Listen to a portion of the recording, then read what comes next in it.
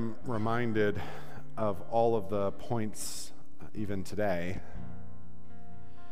that I have lost confidence in the fact that even when I don't see it or don't feel it, that you are at work.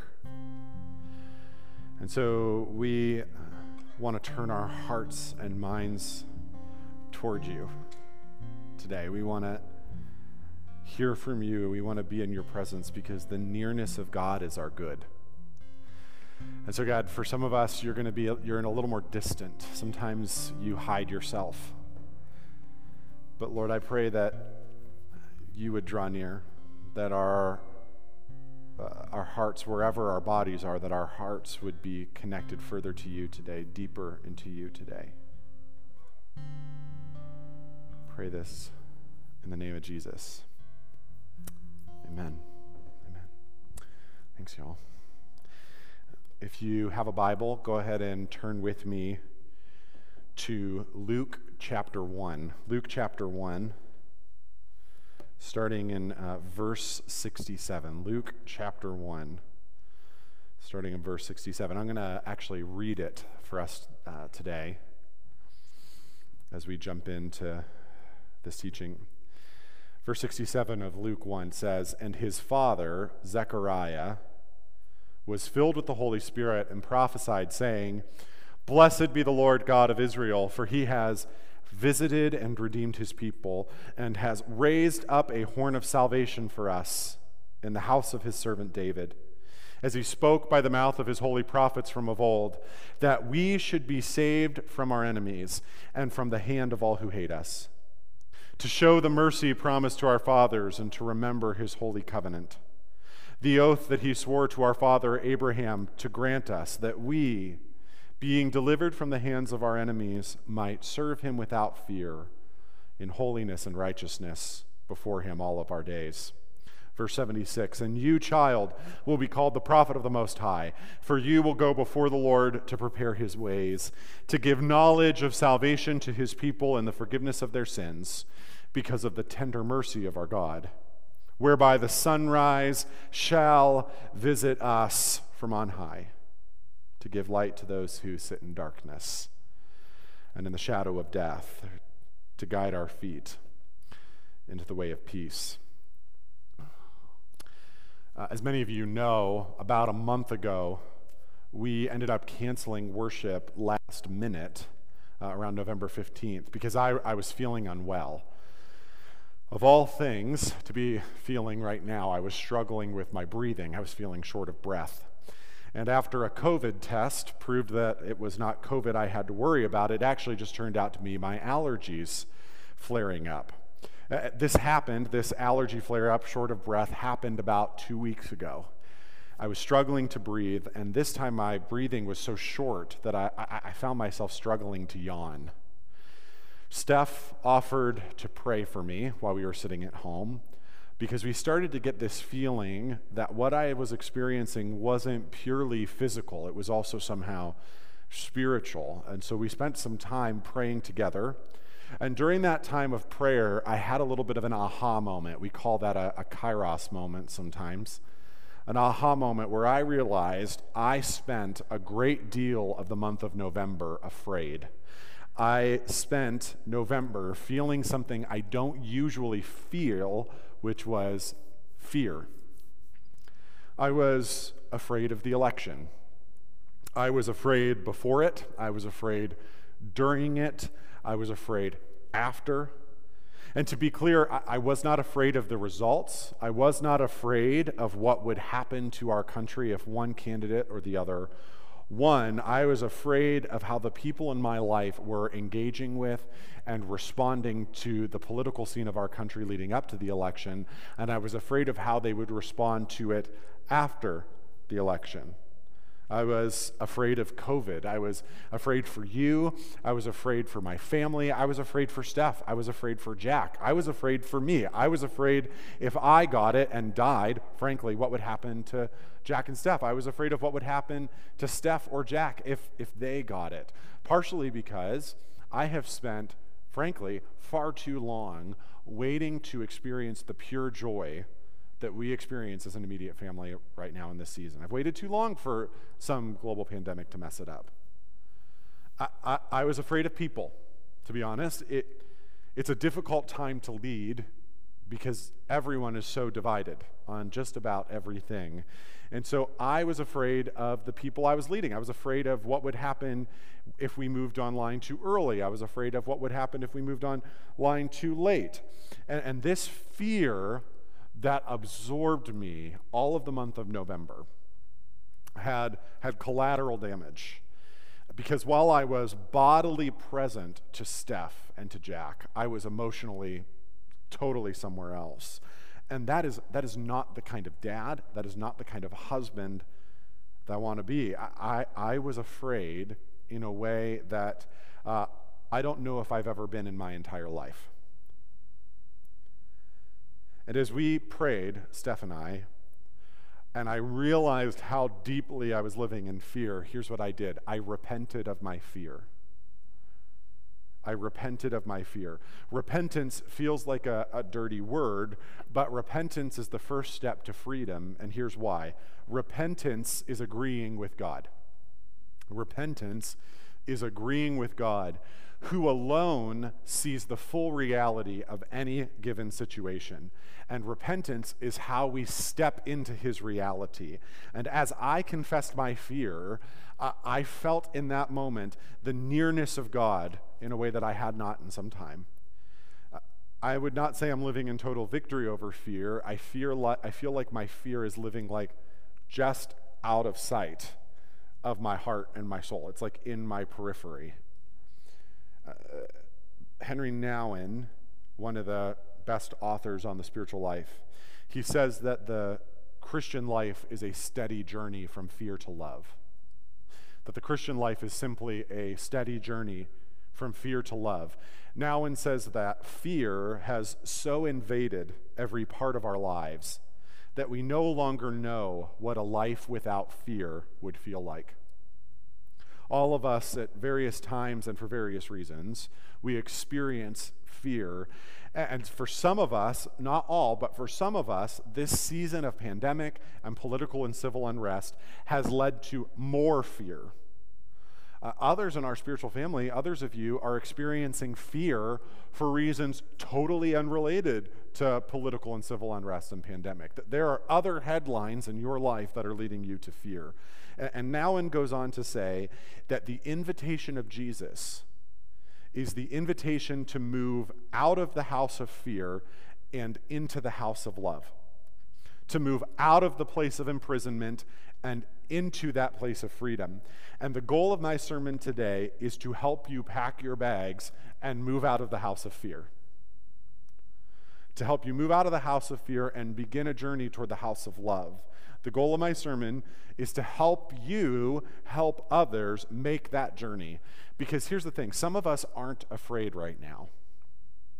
I'm so glad to hear that. I don't want everyone in my life cowering in fear. I'm so glad that you're not afraid, but let me offer you this caution. The people in your life that are, if you're a person who is unafraid right now, the people around you who are experiencing fear, they need your compassionate presence. They need your witness, not reasoning, not statistics. When our brains are in fear mode, they lose the ability to reason.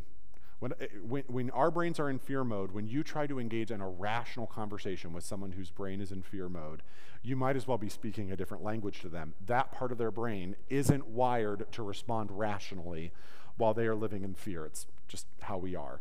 And if you aren't afraid in this season, and there are people around you who are, this sermon is intended to help you help them hear the invitation of Jesus to move from the house of fear to the house of love.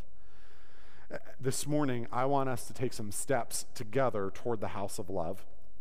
And I want us to consider how the coming of Jesus, who makes his home among us, transforms our fear into love. And to do that, we want to look at Luke chapter 1, verses 67 through 79 together, the passage that I just read.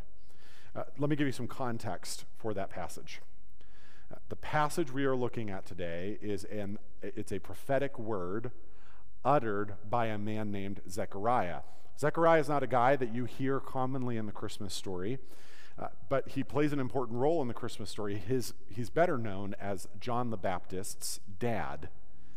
John the Baptist also plays a significant role in the Christmas story, not one that we talk about a lot.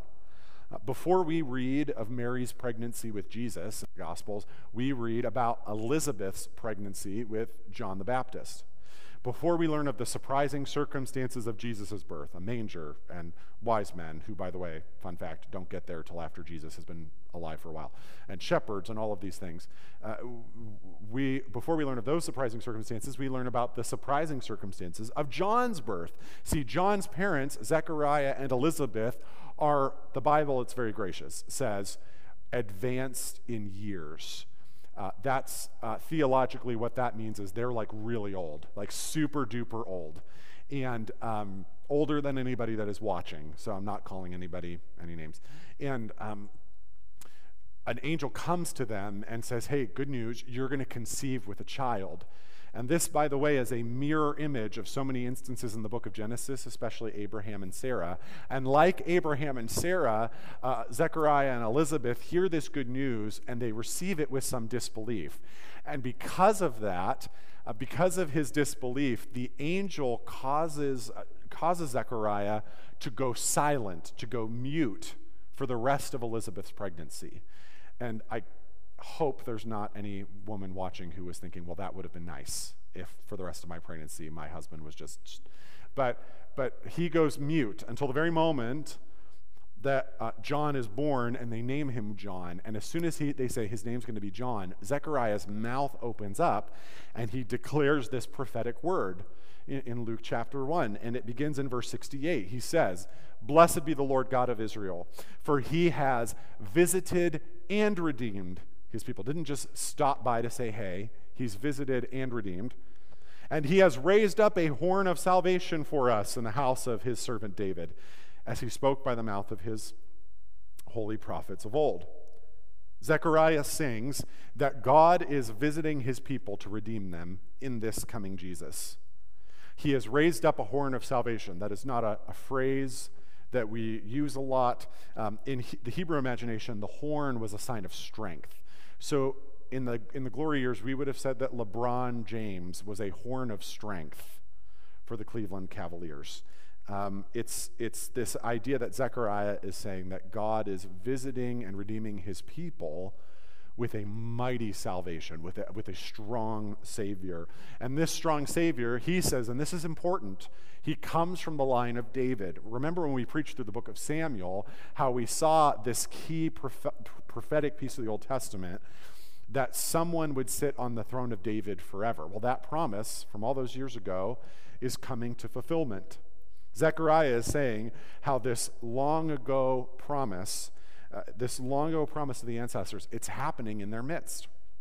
This feels like, only much more significant to, when Star Wars Episode 7 came out, and I waited, and a friend and I made plans to go see it together, and then the day that the tickets were made available, we bought them, and then we made plans of where we would go to dinner together, and then we would go to dinner together, and then we would be sitting in the seats, right? And the theater lights would go dark, and then you'd have to sit through 20,000 years of commercials. I don't miss that, right? Let's change that about movie theaters post-COVID. Get me right to the movie. You know what I mean? So then we go, and then the lights go all the way down, and then what do you see? Ba, ba, ba, ba, and it makes, right now, the hair on the back of my neck is standing up with excitement, as I know it is for you too. And that moment of anticipation realized is what is happening as John is born, and it's what's happening when Zechariah is singing, only times infinity and way more important than Star Wars. Yeah, it's true, way more important than Star Wars. And so what's happening is in Zechariah, in verse 70, kind of makes this reference to promises long ago. And in verses 71 through 75, we get this little Old Testament survey. Holden is going back to school. He's getting his bachelor's degree in Bible and ministry leadership from the Moody Bible Institute. Go Archers. And I'm realizing now that pre-recording is dangerous because Steph is not here to keep me in line, as is everybody else on the team who's in the room. So Holden's Old Testament survey class is a little longer than these 5 verses, but here's what he says. He says that Zechariah is saying that John's birth signals that God's plan is finally about to go into action.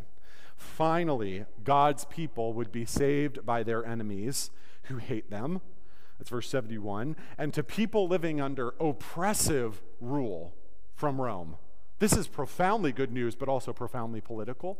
I'm fond of saying that I was raised not to talk about politics or money or religion in polite company, and Jesus spends most of his time talking about religion, money, and politics. And so here's a political note. Finally, the mercy promised to the ancestors would appear as God fulfills his oath, verses 72 and 73.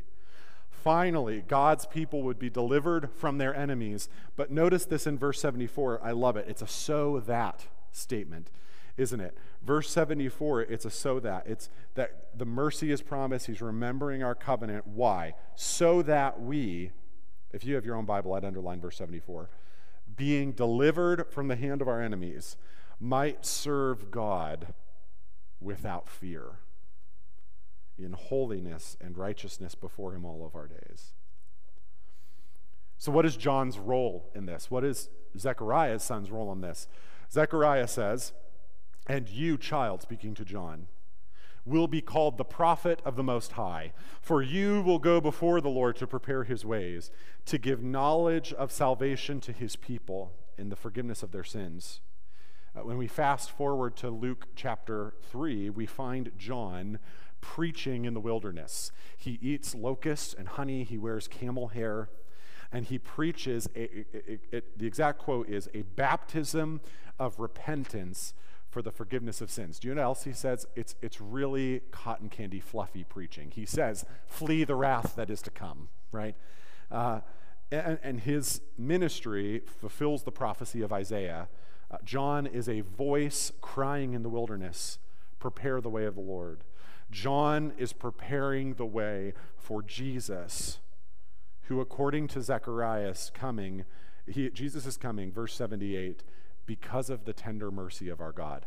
The poetry, by the way, of this whole section blows my mind.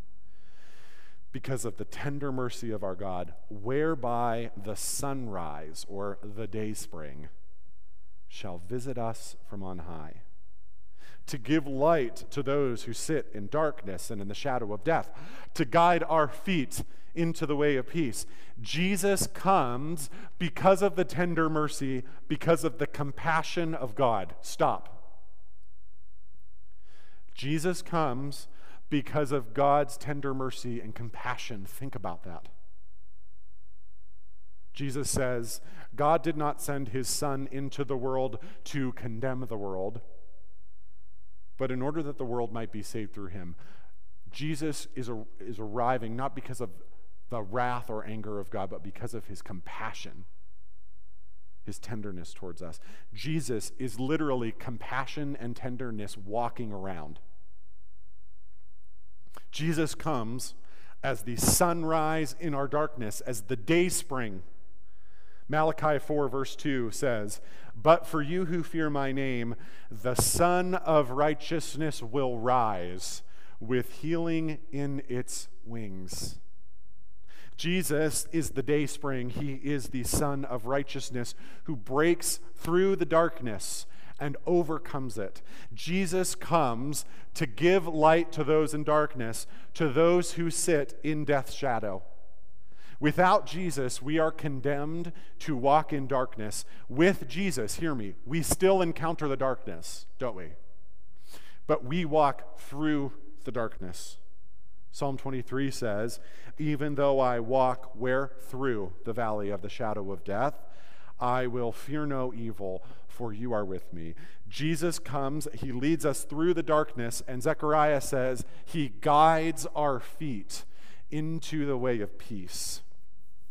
William Barclay says that the way of peace is not merely freedom from trouble. It is that, but it means all that makes for our highest good. The way of peace is where all good things are found, or as Jesus would say, I have come that they would have life and have it abundantly.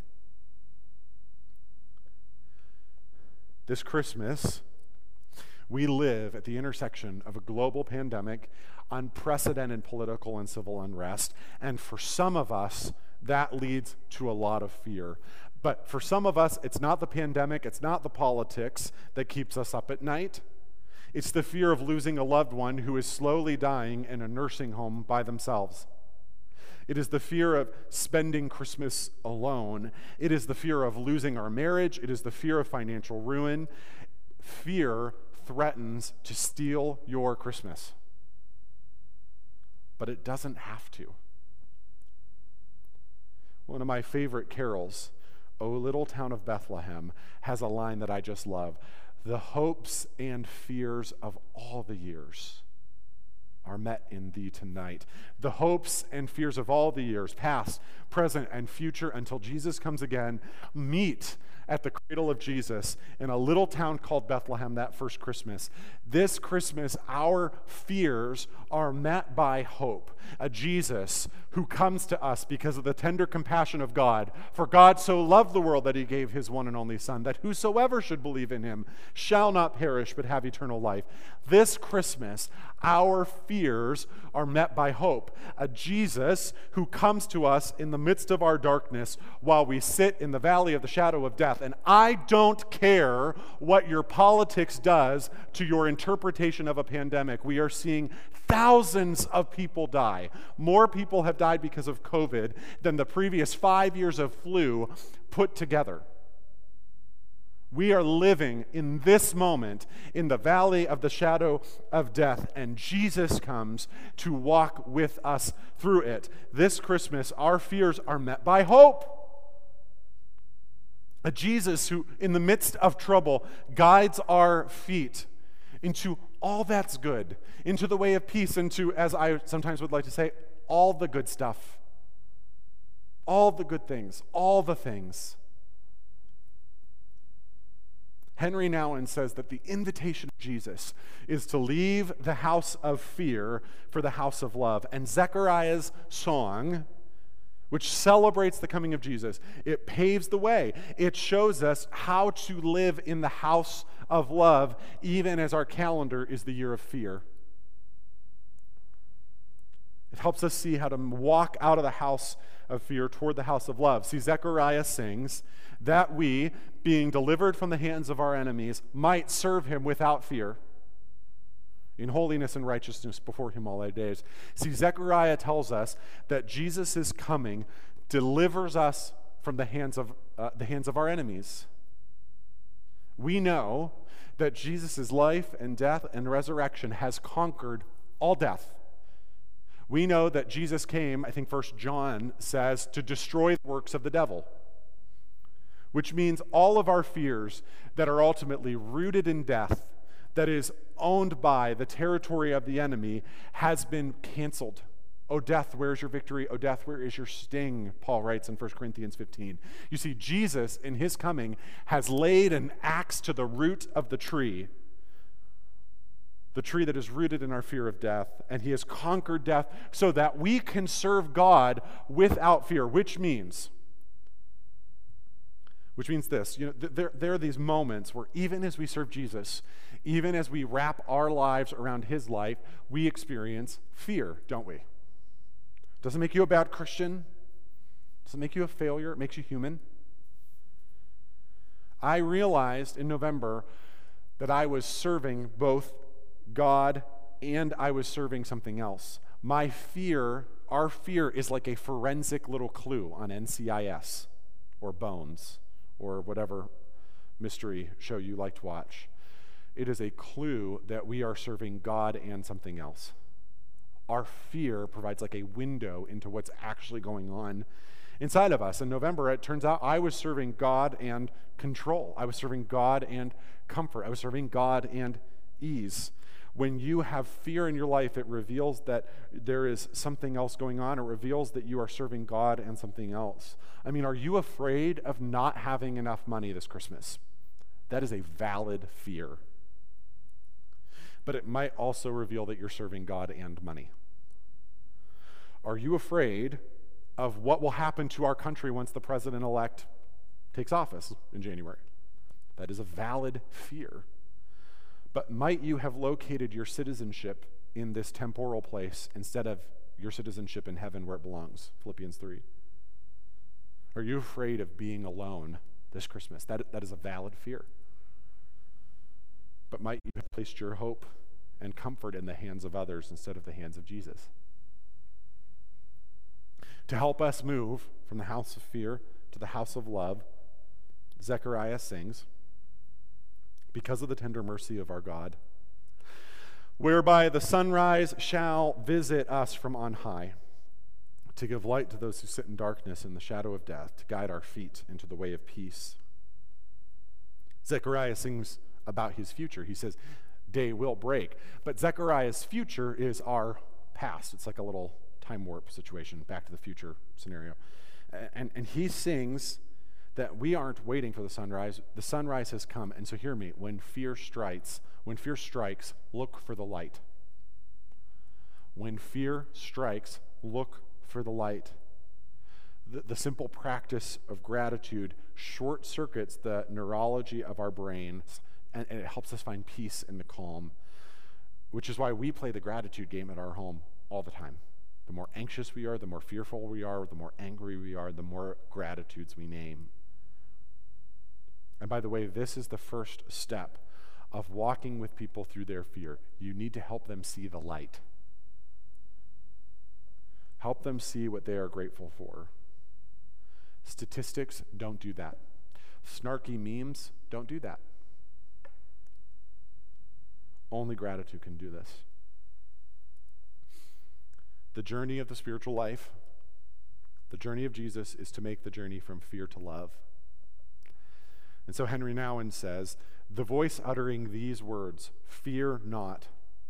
The voice sounds through all history as the voice of God's messengers, be they angels or saints or of Jesus himself. It is the voice that announces a whole new way of being, a way of living in the house of love, the house of the Lord. How is it that we take up residence in the Lord's house of love? Jesus makes it possible because he takes the first move. Jesus chooses us as his preferred dwelling. Think about that. Jesus chooses you and me as his preferred place of dwelling. He says, abide in me and I will abide in you. See, we take up residence in the house of love by hearing those words from a little town of Bethlehem, a little carol that it turns out had it right the whole time.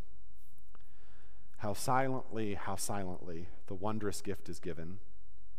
So God imparts to human hearts the blessings of his heaven. No ear may hear his coming, but in this world of sin, where meek souls still receive him, the dear Christ enters in.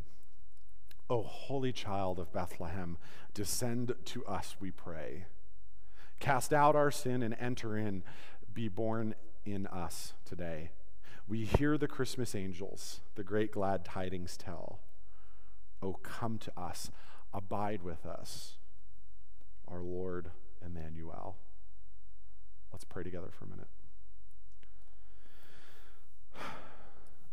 Father, we name our fear and invite you to make yourself known to us in it, that you would help us to see those places where we have chosen to serve someone else other than you. Lord, I pray for my brothers and sisters today that you would help them see the light. That in a year that feels like bad news stacked on top of bad news, you'd help us see the light. We pray most of all that you, by taking up residence in us, would enable us to take up further and deeper residence in you, Jesus. We pray in Jesus' name. Amen. It's been really good to be with you. I neglected to mention earlier that with this gathering, as with all of our online gatherings, there's always an opportunity for you to receive prayer in a Zoom room. The link is already in the comments. Hope you'll consider doing that if there's ever a way that we can be praying for you and with you. I love you so much. Pains me to be at a distance. We miss you so much. Grace and peace. You're loved.